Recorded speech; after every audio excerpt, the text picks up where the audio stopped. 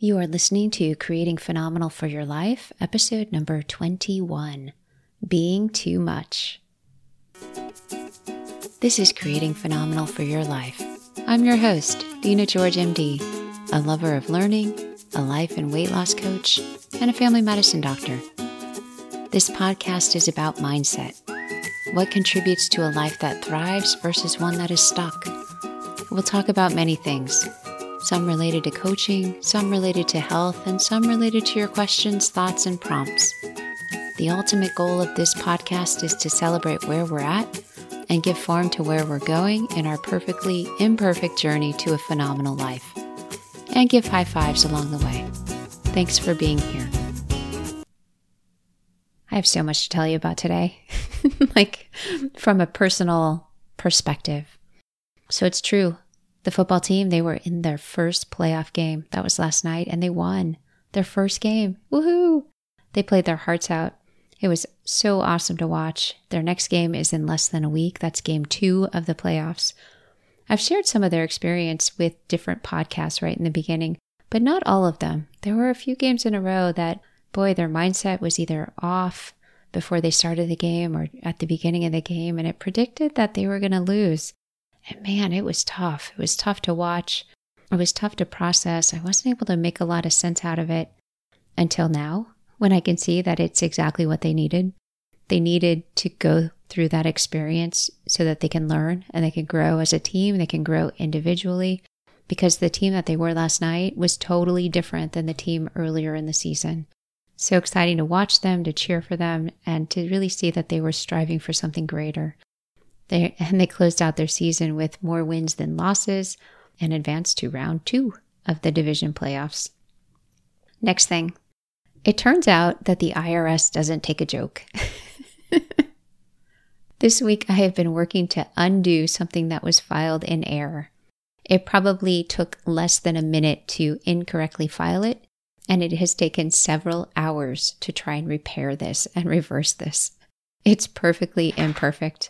Quite a good lesson for grace, deep breathing, and having an intrinsic sense of trust that it's all figure-outable and that there's plenty I can learn from this situation. Moving on, Thanksgiving in the U.S., less than a week away, and I am so wishing you an abundance of all things that bring you joy. Finally, the Veterans Day talk.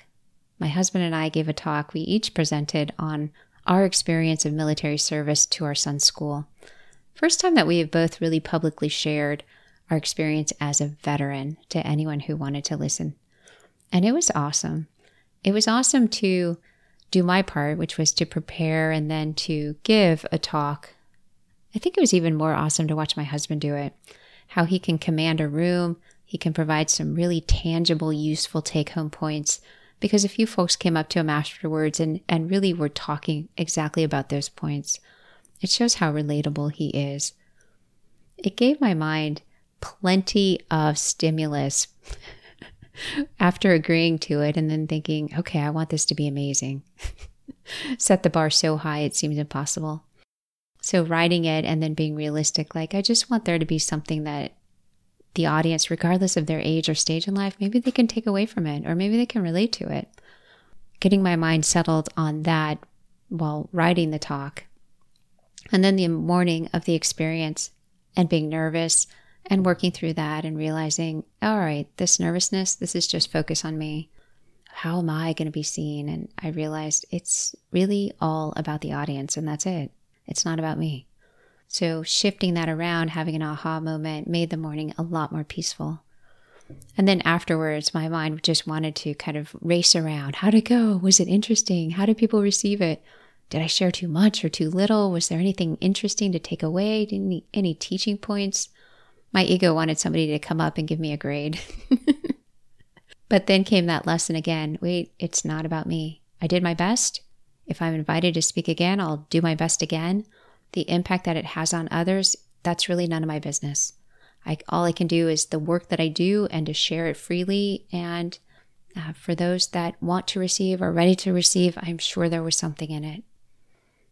Here's the funny part about the talk. Both my husband and I wrote it as a conversation that we would want to have with our son, to share the pearls of our time in military service, what we think is important, what we've learned, and the ups and downs, and sometimes the extreme ups and downs. My part of the talk was what I want him to know from my heart if he chooses to follow in the same path. He had no idea. And I'm not even sure that he paid attention during the talk, which is so ironic. Here I was trying to insert some teaching into parenting without any buy-in. I don't think that I embarrassed him, and that was success. All right, apparently I have a lot to say this morning. That will close up the introduction. Let's move on to our topic today, being too much. Being too much. Have you thought about it or heard about it or read about it? Because I have. I meet people, I read about it, I hear about it. So many people deep down inside who meter themselves so that they're not too much. And by metering, I mean turn down the volume of who they are, particularly high achievers, particularly professional women. And it can be incredibly subtle how our mind does this. Oh, that doesn't feel right. I don't want to do that. Oh, I don't want all the attention. I don't need the attention. Yeah, I'll take care of it later. Never get around to it. Does any of this sound familiar? Like, do you hold yourself back, kind of not wanting to stand out? Stand out for being the most phenomenal, having the best idea or presentation or organization or strengths? Maybe not wanting to share with others that the stuff that they struggle with is not your reality. This happens with me sometimes. Someone will walk up to me and they'll be sharing something that they're really struggling with, and then they'll ask, how do you do it? And I'll respond with, that's actually not a struggle that I have. And freely share the systems that I use or the ways that I've thought about it or how it didn't become an issue in my life. It feels awkward though, because there's an assumption that we all kind of share the same struggles, and in reality, we may stand out because we don't. So fear of being too much. It's funny to explore my own patterns and behaviors around this topic.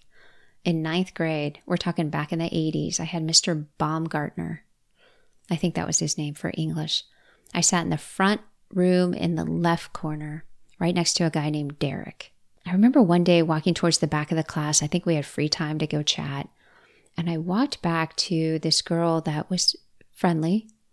And she said, I happen to notice written on my desk right here, it says, Dina thinks she's so hot.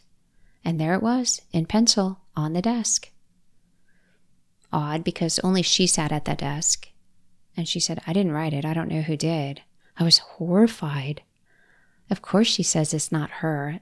It must have been somebody else. This is a school of 500 people, and only a small proportion of them had the same English teacher. So it's very odd, and I just assumed the whole school hates me. They're noticing me. They all think that I think I'm too hot or so hot. So I was standing out, getting negative attention. I was too much. That was proof. Clearly, right? There could be no possible other explanation. Here's a side note. There's a lot of other explanations, but as a 9th grader, I totally couldn't see them. So I couldn't be too much or stand out because that's risk and exposure, and here it comes. What if I am? What if they're right? Whatever they are right about, or whoever they are, what if they are right? What if I'm not good enough?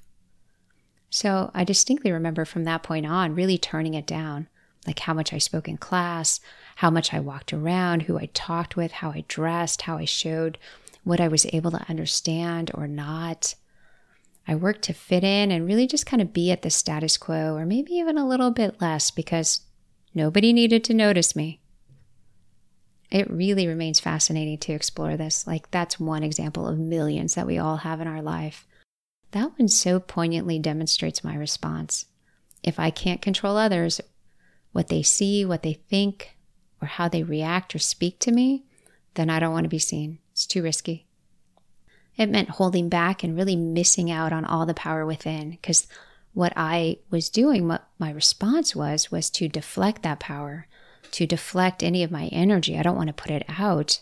I'm just going to kind of hold it back or keep it away, and did that for decades.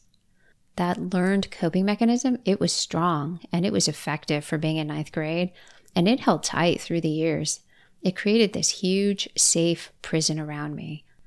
I can control what comes in and what goes out, and I didn't really pay attention to I locked myself inside of it and then forgot about all the freedoms on the outside.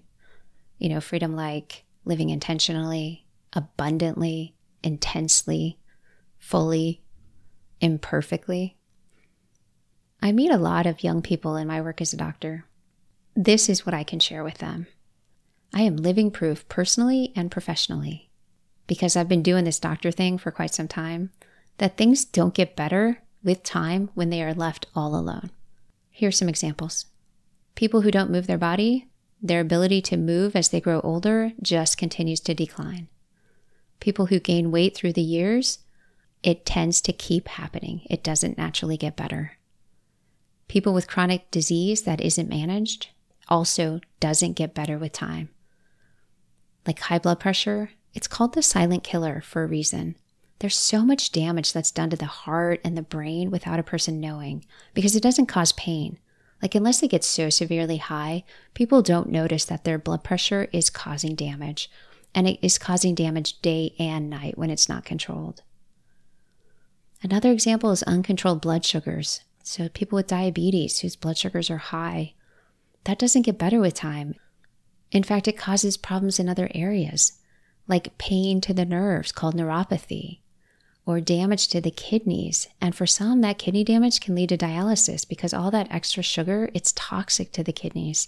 It's toxic to the nerves. Switching categories, untreated emotional health, like unaddressed mood symptoms, those for sure do not get better with time. The brain keeps practicing the same patterns over and over, and it creates these complicated structures, these complicated prisons that we lock ourselves in just to keep us safe. And one more, just for the record, relationships that are not cared for or tended to, those also don't get better with time. The parallels between health and life are really so many.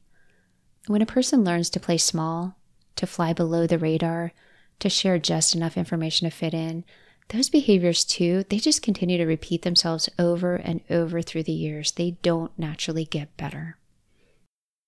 They certainly don't expand our lives, but really serve to contract our lives and shrink what's possible or open to us. And here's what we miss out on. Knowing who we really are, like what our heart yearns for, how we think, what we think about, where we want to direct our energy, what legacy we want to build. We miss out on having an abundance of energy because living a ho-hum life, it's boring, like incredibly boring. We miss out on creating a solid foundation of who we are. And who we are is the person who can withstand criticism and keep walking, like keep walking tall. I spent last summer with the sole mission of creating deep and reverent self-trust. That was it. That was my whole goal for the summer. And boy, I had a lot of material to work with.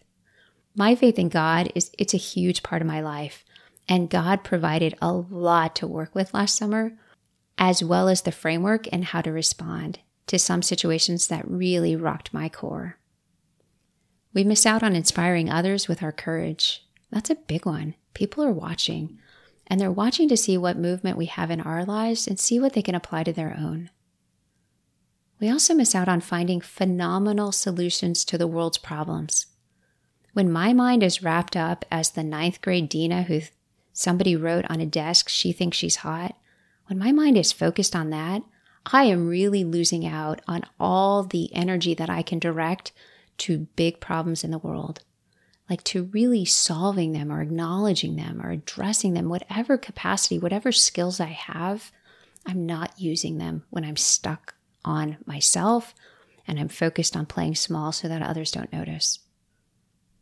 Next, we miss out on loving ourselves, quirks and all. Like seriously, all the imperfections can be lovable by us, whatever they are.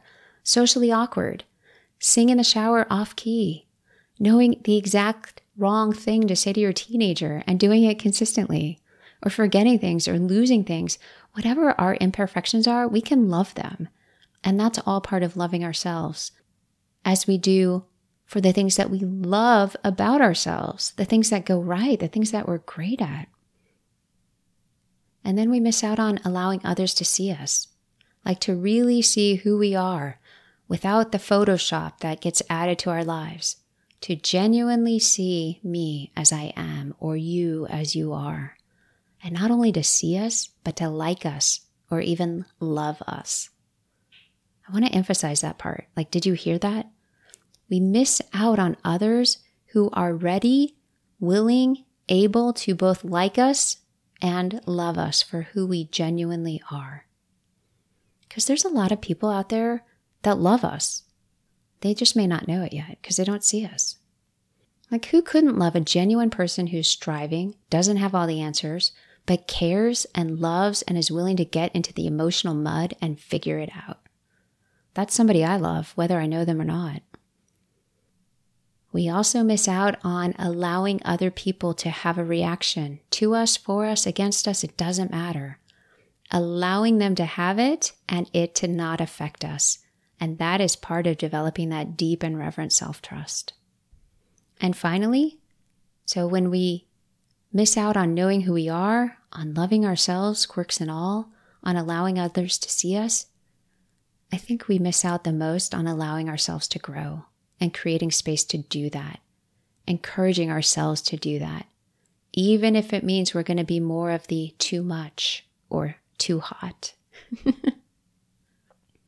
I'm too much. Intense, intentional, energetic, encouraging, hopeful. Be too much with me. Allow yourself that gift. If you're locked in your own prison as a defense mechanism, find the key. If you can't find the key, get the welding materials out, get the sledgehammer out, whatever it takes to start breaking down those walls. Whatever your walls are made of, start breaking them down. Invite those you love, invite them in to help you because you don't have to do it alone, especially if you have created a lot of walls around you that are pretty strong. It's gonna take others to help you. And maybe it's people you know, but maybe it's people you don't know. Maybe you need others to come in, to be invited into your life and your experience to help break down the walls around you. You never have to do it alone, ever. So be too much. Play big. Stand out for all the right reasons. Like, be the boss. There's some people that are watching and waiting, and some will love you. Some are waiting for your courage so they can borrow it and do it for themselves. And some will hate you. They already do. Give them all the beautiful reasons so that they can do that even more. Because of what you stand for, what you can create, what you love, what you can do. Or most importantly, what you're not held back by, which is their opinion. How about that?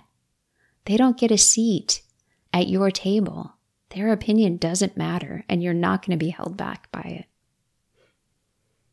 So here's what it requires to be too much, which really just means be you, be all of you, consistently. It's going to require coaching yourself. And the good news, we talk about that in some form or fashion every podcast, and we particularly talked about it last podcast with coaching yourself through the holidays. So know that your thinking is going to bring up emotion. It's going to bring up feeling.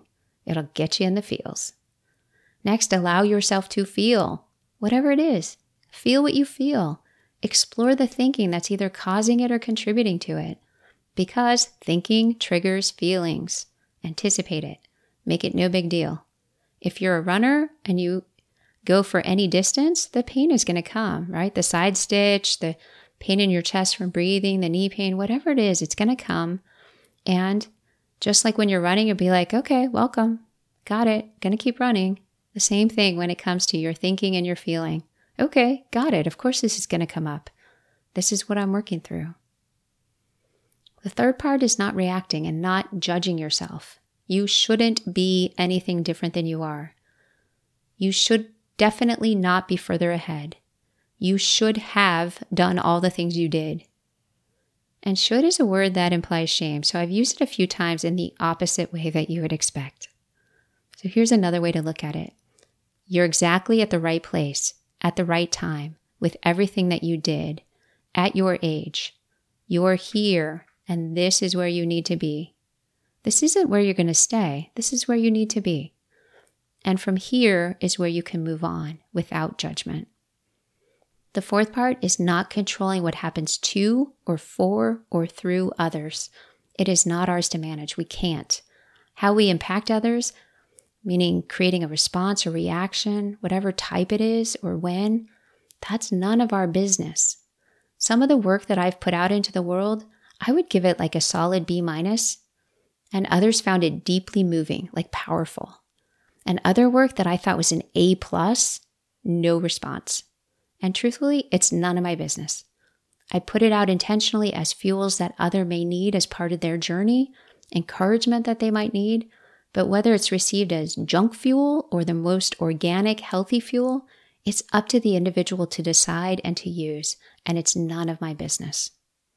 What we do, it just might create a quiet movement of people who are afraid of others' opinions, afraid of being hated, afraid of standing out. It just might be time for them to borrow some courage from us to really take back their life and to continue moving their life. I am intense and intentional and just the right amount of both. And it's how I live. It's how I coach professional women. It's how I serve as a doctor. So what are you? Let's be too much together. I am sending you all my best. Hope you have a wonderful Thanksgiving if you're celebrating it, a wonderful holiday season if you're entering it, and I'll see you next time. Professional women who want to create phenomenal in their lives and remove the clutter that holds them back, they coach with me. Email me, dina@georgemdcoaching.com for a complimentary discovery call. The time to get started is right now.